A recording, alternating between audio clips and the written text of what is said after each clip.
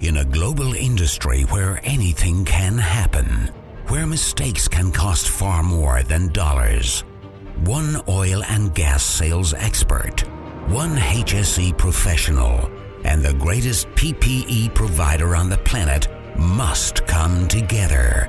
Two men, one brand, one mission. Red Wings Oil and Gas HSE Podcast with Mark LaCour and Patrick Pister starts now. Hey, this is Patrick Pister, and this show is for everybody who has an interest in HSE in the oil and gas industry. Brought to you by Red Wing, the leaders in PPE, ensuring your people go home safe every day. And I have a special guest host with me today, Cindy Lee Gillespie. She's been working with the podcast for a while now. It's finally good to get you on the air. Welcome. Yeah, thank you very much for having me, Patrick. So so Mark's calendar got a little overwhelmed, and he forgot about us. Pass the baton. Yeah. So, and we also have David Ramsey here, the CEO of Kelvin Topset. Welcome, David. Hi, folks. So, David and I have worked together for a long time. Tell us a little about your company, about the safety and the root cause analysis.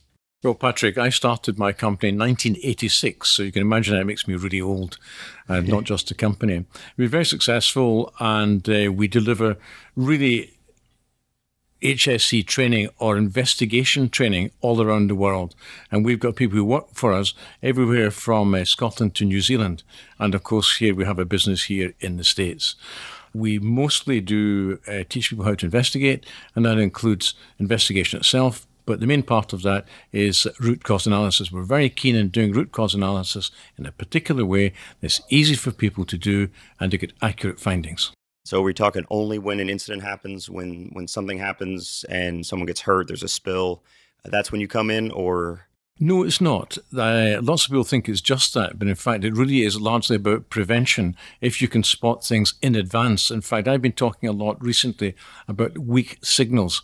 So it really is spotting small things well in advance and to prevent incidents happening. And that can lead into, HAZOP, HAZID and such like.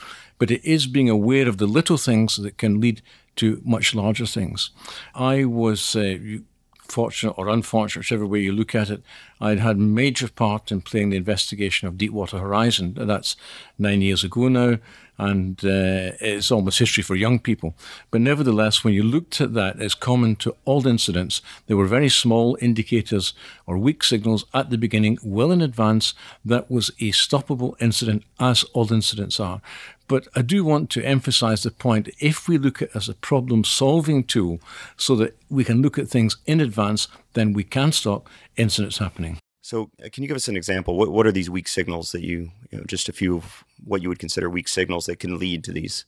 Well, you can walk along and you can see somebody not wearing the correct PPE. So, for example, I go into a factory and there's signs up saying you must wear ear defenders, and I'm wearing ear defenders, but perhaps a member of the management team wouldn't be wearing ear defenders. Immediately, I've got something flagging up in my head.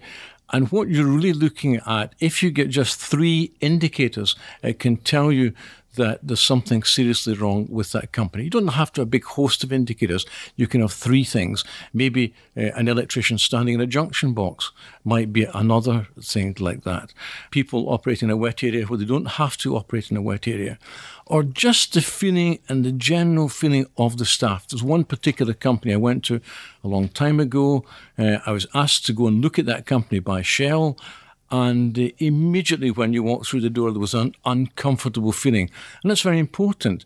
Maybe 70% of your gut feelings are probably right. So don't ignore the gut feelings. They're really very, very important. So working offshore, I've had a few instances where you go there and...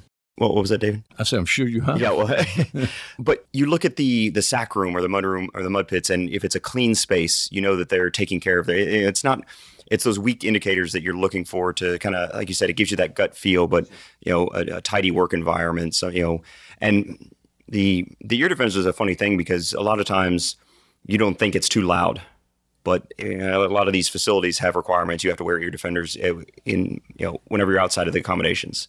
How, when you're working in the situation, can you identify these weak signals? Because it's a lot of noise. You get doing the job. You may not notice personally that you're you're showing these weak signals. So how do you step back, and actually identify the weak signals before there's an incident? I think it's that being a good parent or being a good driver is that you look at things and you see things. There's a lot of it's based on experience. You can't expect new people to go in and pick these things up. But I notice I'm very keen on driving. I'll just go back to the keen driving thing. And I live in a long street in a country village, and the speed limit there is 30 miles per hour. And I often look at my speedometer and I'm doing 25. I'm particularly cautious. And can I tell you something that just happened to me just now? I was down in city centre here in Houston, and I was driving carefully out of the parking lot, and a man walked out from the side and he fell over the bonnet of my car. Now, I was going very, very slowly. If I had been going fast, as lots of people are going through parking lots, then the man could have been possibly killed. And he just fell over my bonnet, and I spoke to him, made sure he was okay. It was, he'd done something accidentally, and all was okay. But you can never be too careful. So it's that experience thing. It's not just a question of following the rules. The rules might say it's 30 miles an hour, or it's wear ear defenders. You have got to put some judgment into that so that your personal experience prevents things happening. I think that's at the core of HSE. So how do you convince somebody that these weak indicators are actually something to worry about? Because when you talk about the Deepwater Horizon, the Macondo, the blowout, if you were presenting a report to me and I saw, you're commenting on ear defenders or other things that are, I wouldn't say were directly related to that incident. So how do you convince management that these small things actually lead to a larger incident? I'm going to take you back a little bit outside the oil industry. My original background, much further back than I'd care to admit here on the radio, but I worked in food technology. And it really was, when you're in quality control, was to look at what people were doing. And it was the strength of your personality to be able to go up and say to people, look, there's a problem here. Let me talk it through with you. Let's see, what would the implications of that be? And I think that's what you've got to do, the good parent, the good driver. You're working with your team, and you have to say to them, well, look, this is not right for the following reasons. So I think you've got to do this explanation thing. And I want to use that as a point into communications, that at the heart of everything is good communication. So you've got to be able to talk to people, be able to have a way of expressing yourself. I wasn't always good at that. As I've got older, I feel much better at doing that, talking to people, engaging with people, and it's just being polite. But communications are so important. Very recently, about 2 weeks ago, we had this terrible air crash in Indonesia where somewhere almost 200 people have died. And it's not been entirely proven yet, but it looks as if Boeing didn't communicate to the company one of the features of the aircraft, which tended to force the nose down. The pilots didn't know, and it's a communication issue as part of it. There are other issues with it, of course. I'm a trained air crash investigator as well, and so there wasn't, not all the information's free. So I don't want to prejudge in any way, but nevertheless, communications seem to be a big issue. If we go back to probably one of the best known incidents ever, was the sinking of the Titanic and in 1912. And if we think about that, if the Captain Smith, who looks remarkably like me, white beard, and he didn't have all the information. People didn't tell him about the icebergs. People didn't tell him about lots of different things. And the result of that, we know, 1,500 people died. Those people, well, they wouldn't be alive today because of the time, but those people would have lived if he'd had more information. So we are duty bound to tell people. We all know in our own families we get it wrong. When I run courses, I say, please put your hand up if you've never had, an argument with your dearest and nearest and dearest, or friends, lovers, whatever it might be. And of course, no one puts their hand up, that we all have communication problems. And add in email and texts and such like, and we really have multiplied the problems. So, and I like the kind of the parent and the stewardship analogy. A lot of companies have start, stop, OBS cards, and that's it's to drive that communication. But you still have incidents on those rigs. So is that communication enough? What level needs to happen? I want to use an example outside the oil industry. I have a lot of experience in explosives, and I worked in a very big explosives plant. And if I tell you, the perimeter fence was 17 miles. It had a harbour, its own railway, and such like. So a really big place. And they were unhappy with the quality of their safety net. It wasn't bad, because if you get it wrong in explosives, it's very, very, very serious. But they spent 4 years, and at the heart of that, they used, a lot of us might think it's old hat now, was the DuPont Stop program.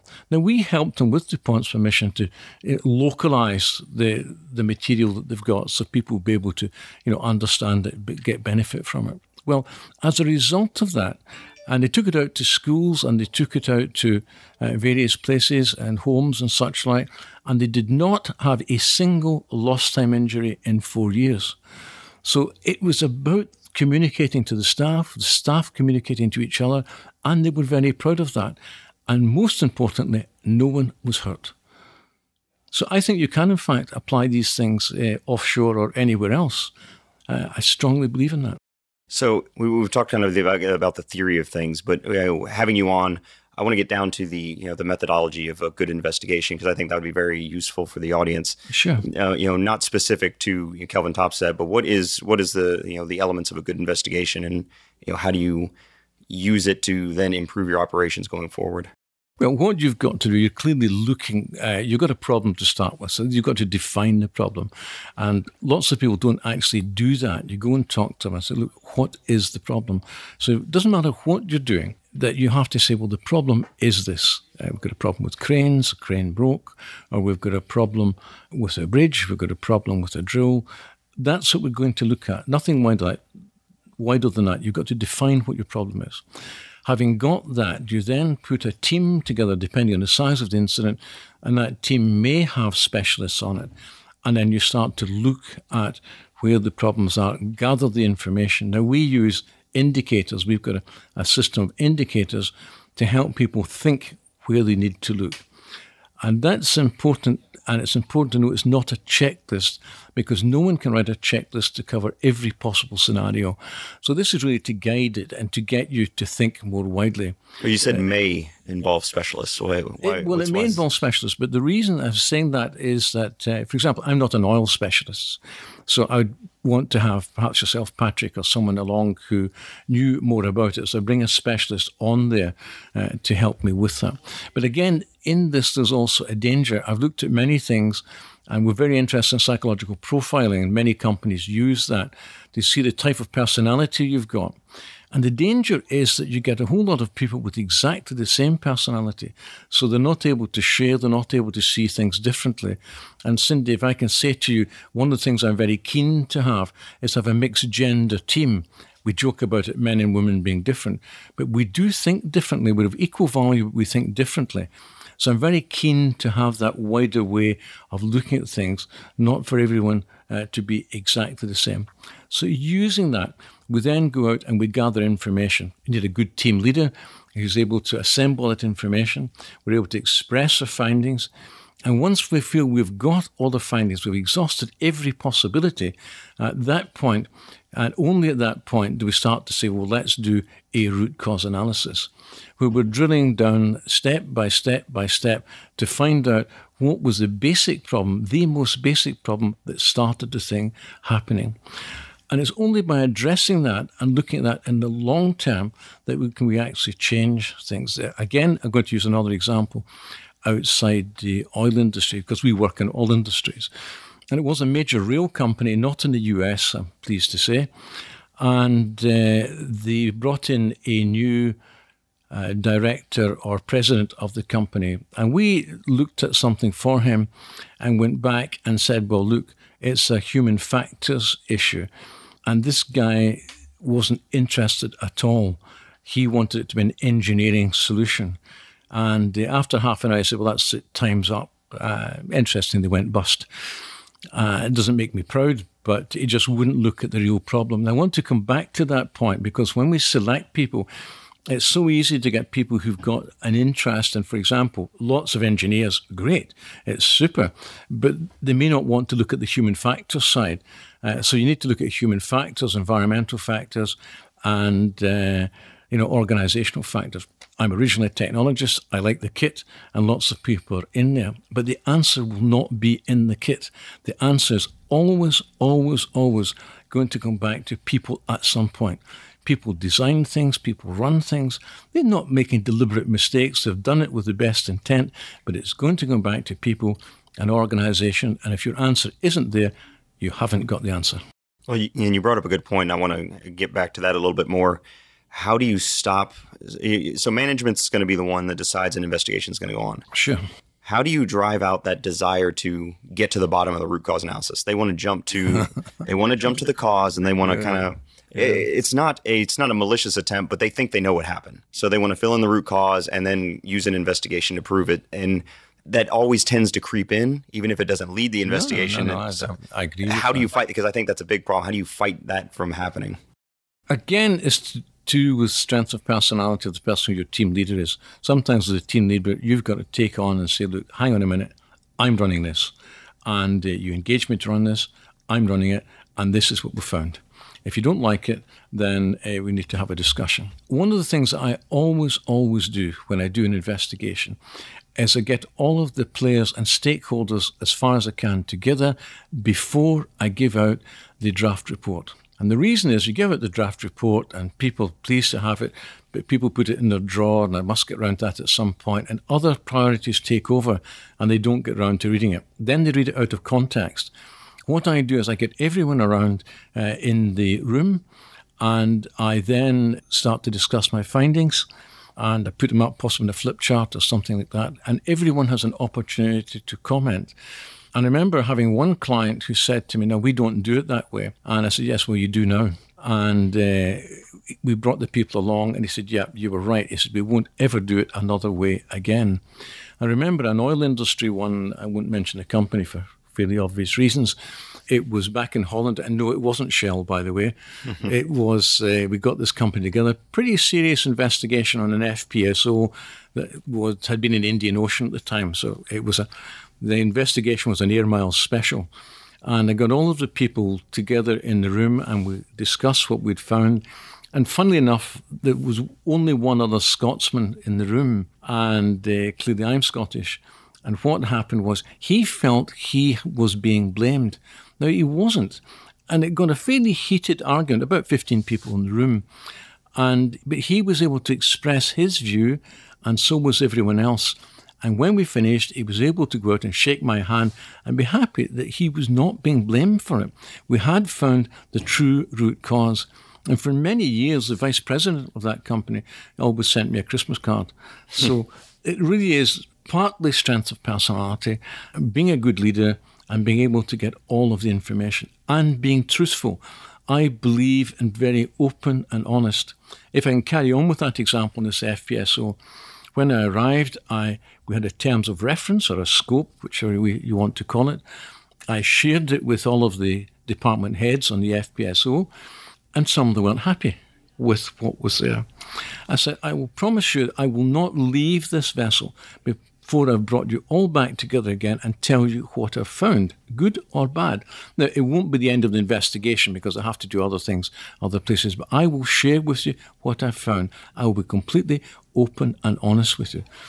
And people know you're doing that. It's very important. It's unlike the audit where the auditor goes around and says, yes, all very nice. And 2 weeks later, you get a nasty report coming in. You mustn't do that. You must be absolutely upfront, honest, and decent. Well, I think that's part of the reason that HSE in general, but anytime there's an investigation, you're thought of as the police. And unfortunately, that it still persists in the oil and gas industry, but it's hard to get people to talk to you about honestly what happened because they think you're trying to, you say root cause analysis, I say you're looking for somebody to run off. And that mindset's changing, but I think it's still out there. I think it's still out there, but again, you mentioned interviewing there. Interviewing is a very special skill. I'm very, very interested in interviewing. And if you do it properly, people will tell you anything and everything if you do it properly. And don't take this the wrong way, Cindy, but it's a little bit like seduction or chatting to a woman. Oh, absolutely, yes. And so there are a lot of similarities in that. And I wish I had known about this when I was a young man rather than the person I am now, that you could chat to people and talk to women. And it's like that. I mean, I've talked to people after fatalities and really bad stuff. And provided you get it right and you're sincere, people will give you lots of information and be very helpful. And I never, ever, I don't even use the word interviewing now. I just say, I want you to come and chat with me. And I never, ever use things like saying, well, we're not here to blame you, because the person only hears one word, and that word is blame. Yep. So I say, I'm here, I just want to chat with you. I want you to help me solve this problem. So by doing that, and by really taking that very human approach, then in my experience, it's quite a big experience, that people will tell you most things. So that's I like that. That's at the bottom level where the rubber meets the road at the incident. You're trying to figure out that. Moving further up the chain as far as the management of the investigation goes, when it comes down to a cultural issue, so you have human factors, it goes up the chain, and you've identified that it's a cultural issue. And I've run into this in the past. I'm curious how you approach it. The person that's given you the remit to do the investigation, you're now then saying it is, at your level, a cultural issue. So internally, if you're doing an investigation, some junior employee has to tell his boss at some level that it's a cultural issue at the management here. If you're an external consultant like Kelvin Topset and you're coming in to do an investigation, you may not get hired back if you're saying that, we're calling this a cultural issue at the management level. I think a couple of things in here. The first thing is, I still tell it how it is. If I don't tell it how it is, then I'm not worth anything as a company. I've got to say, and if they don't hire me back, they don't hire me back. That actually hasn't happened, because I just tell it how I found it and said, this is it. I have been asked in the past to change the report. I said, I will not change the report unless you can prove to me that it is wrong in some way. This is what we found. It was honest. In terms of the more junior person having to say, well, I think, the boss got it wrong in some way, that's more difficult. And I know that some companies here, and I can think of one in particular right here in Houston, that the investigator does not report back, but somebody higher up the food chain actually does that, takes the recommendations forward. Recommendations are discussed with the investigators, but the investigators, at least the internal ones, don't take it forward. It's done higher up the food chain so that they can get that point across. But culture is always an issue, whether that's between different countries, and that's a big issue with a global industry like the oil industry, or if it's just cultural within the company itself. Every company has its own culture, and it's quite difficult. So culture is a big factor, no question about it. And I wish I had a magic wand, but I don't have that. And some countries you go to, the person you're talking to just wants to give you the answer that they think you want.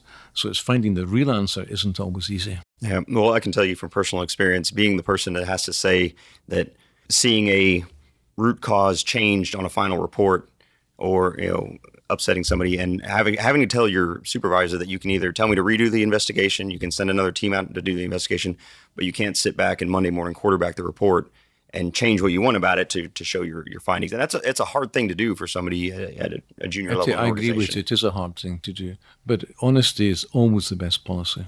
Absolutely. So we talked a lot about the investigation side. I'd like to talk a little bit more about the training side of things. So if an organization wants to start up, whether they have an investigation process or they're new to it, how does that training go? How much experience do they need they're done with your training and they can go out and do a full investigation of an incident? I think there are a couple of things. I can just wind back a little bit. I think for an organization, you've got to identify who would it profit you to train or develop.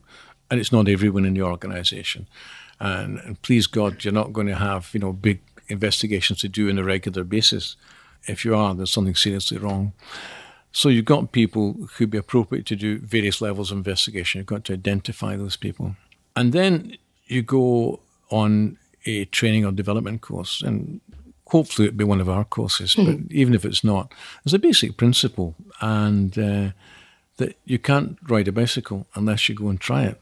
And it concerns me because there's so much theory that you get in all sorts of things. And we do see that with some competing systems, that there's a lot of theory, but, very little practice.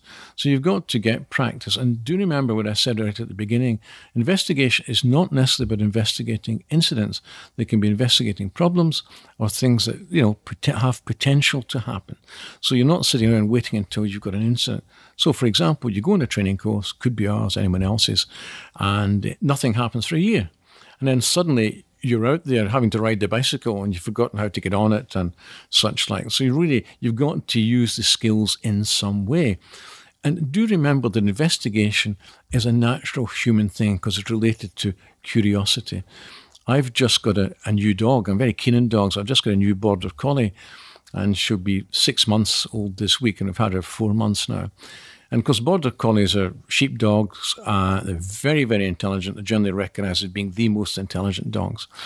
But it's very interesting watching her like a child, stopping and assimilating information. She is investigating all the time. If any of you listening here, and many of you will be parents, then you'll be aware of children growing up looking at things, probably asking embarrassing questions in front of your friends and all sorts of things like that. It is a natural thing to be curious. So you want to find people who are curious and who look at things and go out and test the theory and such like. So practice, as in anything in life, whether it's dancing or riding a bicycle or drilling for oil, you can only do that through experience. So where do you find those opportunities to practice these proactive, the continuous process improvement? We've talked a lot about continuous process improvement in the past, and that really is what it's about. It's keeping your foot on the gas in terms of safety, in terms of investigation. They're all rolled into one, so it's very, very important. So that's, I'm completely with you there. One of the things that I was most interested in when I saw that you were actually teaching courses on investigations, and you touched on it briefly when you were talking about good communication. Yes. And I was thinking that remaining curious during an investigation without jumping to the end conclusion that I know what this means, that the curiosity part is something that would have to be developed within the investigator. So as part of the courses, when you teach them, are there exercises to help people develop their curiosity? Because I'm in sales, and I'm thinking having the curiosity skill would have, multifaceted impact through an organization. How can we do this better? What's going on here? Why are we getting these results? Sure. Just even outside of an investigation. But it's, as I said, the helping people develop their curiosity. Yes, I think that's part. We have lots of case studies in there which have got to drill to the bottom of it. Some have got 3D animations and things like that. But you're quite right. It's about the curiosity. Unless you've got that, then you can't do the thing properly. And one of the other things you referred to just now, Cindy, is the fact that it's so easy to jump to conclusion, right? It's a 46, it's a 92, I've seen it before. Well, in actual fact, if you look at, and I've looked at so many investigations, there's a huge similarity between them all. And it's very easy just to say, it was that. And when we teach our courses, one of the words we're not allowed to use is obvious. It's obvious. Because it might be, it might not. You might have seen it before, but there might be some little difference in that has enabled it to happen.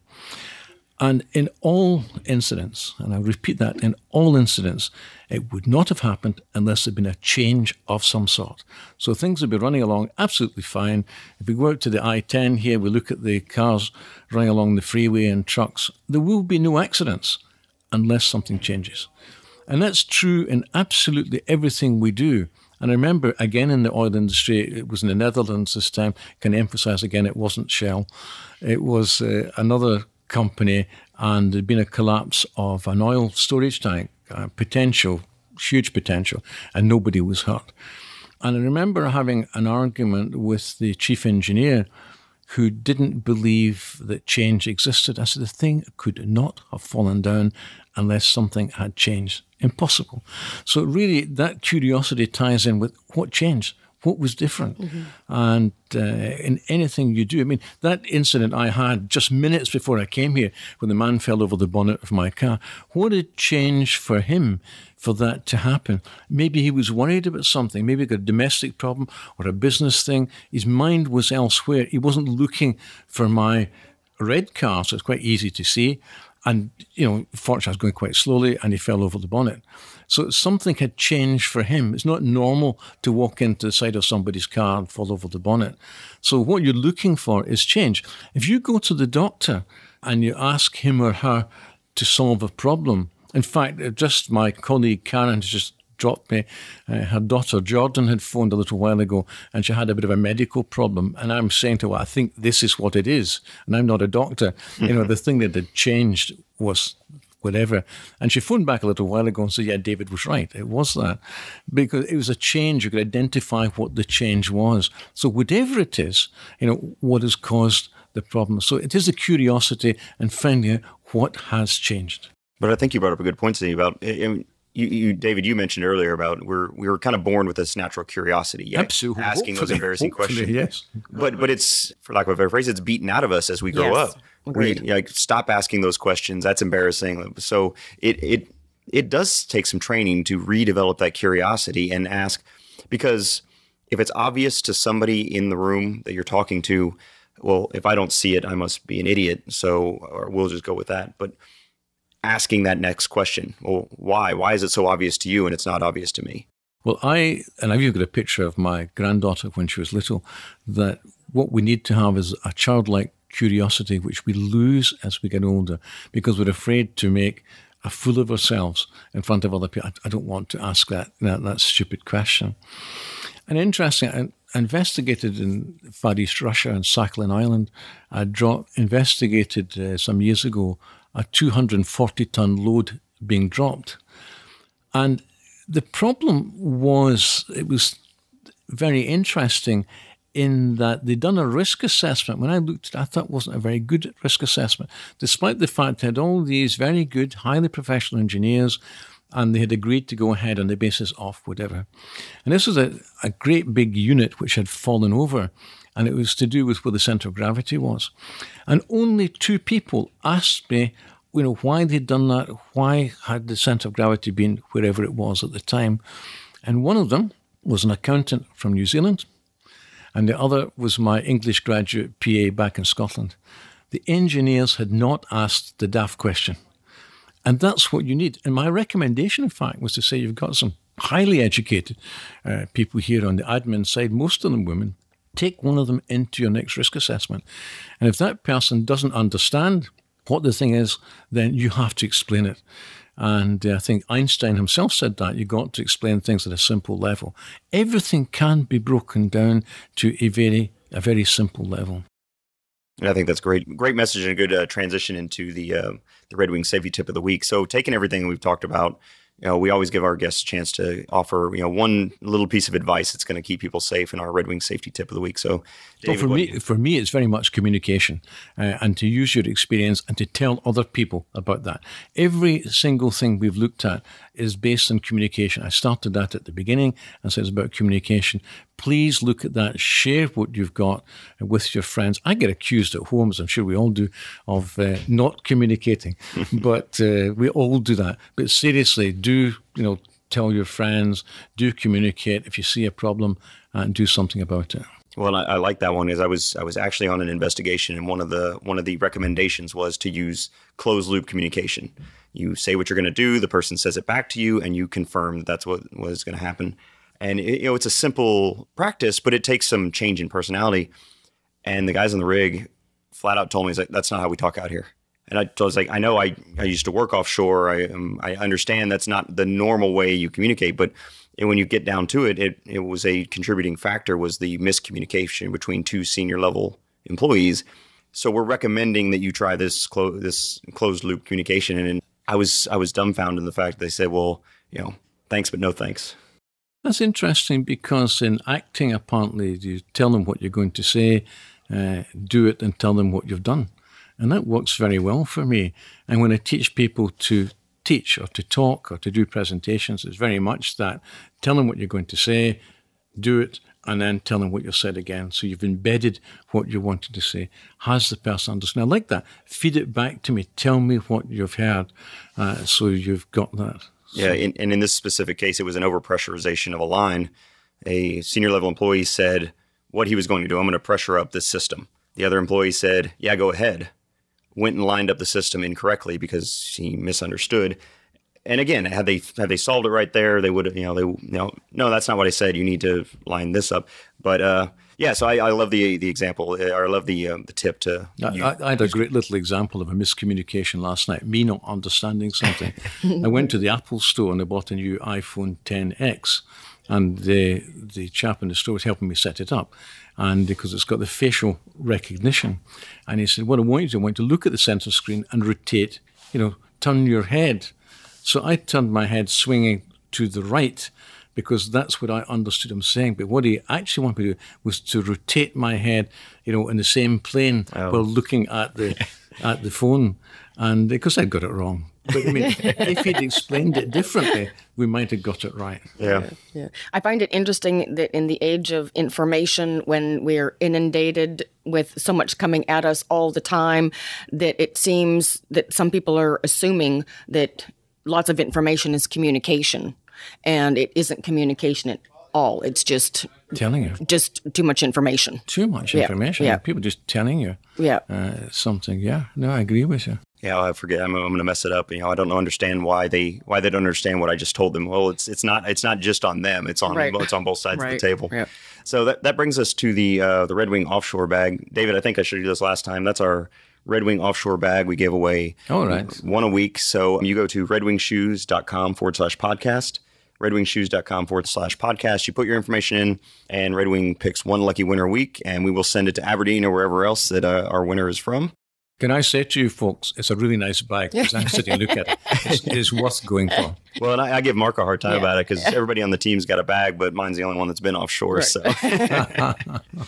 So that brings us to our events. We actually just had our happy hour for November last night, and we have them the last Tuesday of every month here at the Cannon off of Brittmore in Houston, Texas.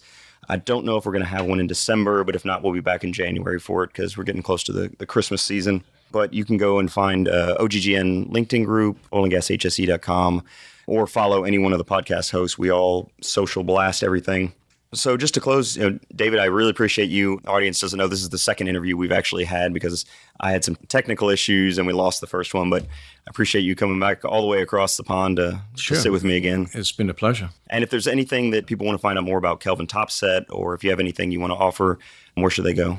Well, it's www.kelvintopset.com, or phone my office, Karen Hattler, here in Houston. I didn't ask you this time, but Kelvin Topset, it's a very interesting name. Can you give me a little background on why? We're very, very proud of the name. Those of you who are engineers or scientists and such will recognize Kelvin in the sense that the absolute temperature is a Kelvin degrees. And about 1880, the leading scientist probably in the world was William Thomson, who was originally Irish. He was a professor at the University of Glasgow from age 22. And so he's a lot brighter than me. And he took his name. In Britain, that you take your name, you become a lord from somewhere that you like. And the River Kelvin runs around the University of Glasgow. So he became William Thomson, Baron Kelvin of Largs. Largs is very close to where our office is based. And then the Topset part comes from a bit of an acronym, a mnemonic. It's technology, organization, people, similar events, and time. So that's where it comes from. Well, thanks very much. If you've ever seen the Topset poster, it is a lot of information that the system wants you to go through, and you have to take it in bite-sized chunks to get through a full set, I think. It is, but I do want to say to you, it's simple at the point of use. That's very, very, very important. When things are too complex, they don't work. So I'm very keen in cartoons. You've got to get the message across very clearly and very simply. So that's a really important thing. Yeah, and I've gone through probably thousands of sticky notes running through those exercises. I wish I was selling sticky notes on investigations. And I want to thank Sydney Lee for coming. Well, thank you for having me. Yeah, it was great. I'm sure we're going to hear more from you. Yes. So that kind of closes things out. And Mark's not here to do the closing for us, but I just want everybody to be safe out there. Excellent. Absolutely. Be safe. Tune in next week for another exciting episode of Red Wings Oil and Gas HSE Podcast, a production of the Global Oil and Gas Network. Learn more from Mark LaCour at modalpoint.com. Connect with Patrick Pister at leanoilfield.com. From Houston to London to Dubai and beyond.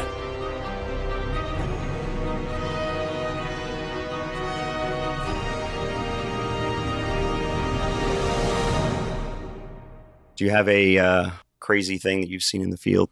Yeah, I think it's not from the oil industry, but it's a real crazy and potentially extremely serious thing that I saw. I was gone to do some work in an explosives plant, and the explosions are the very simple way that explosives that we use the acronym or mnemonic FISH, so things that blow up with friction, impact, static, or heat. And there was explosive powder on the floor. You had to be very careful about what you were doing, and you had to wear overshoes and such like going in. And when I was in there, half the staff went out and walked down a gravel path and came back in again. And I literally had my fingers in my mouth, because if this thing blew, we're all dead. And I was scared witless in this place. And it's the interesting thing about the outsider person being extremely careful because they're scared witless. But inside, people become, blasé and they become inured to safety. So right. I do see crazy things like that. People say, well, wouldn't happen to me, happen to somebody else. And I've seen a lot of stuff like that. It's amazing when you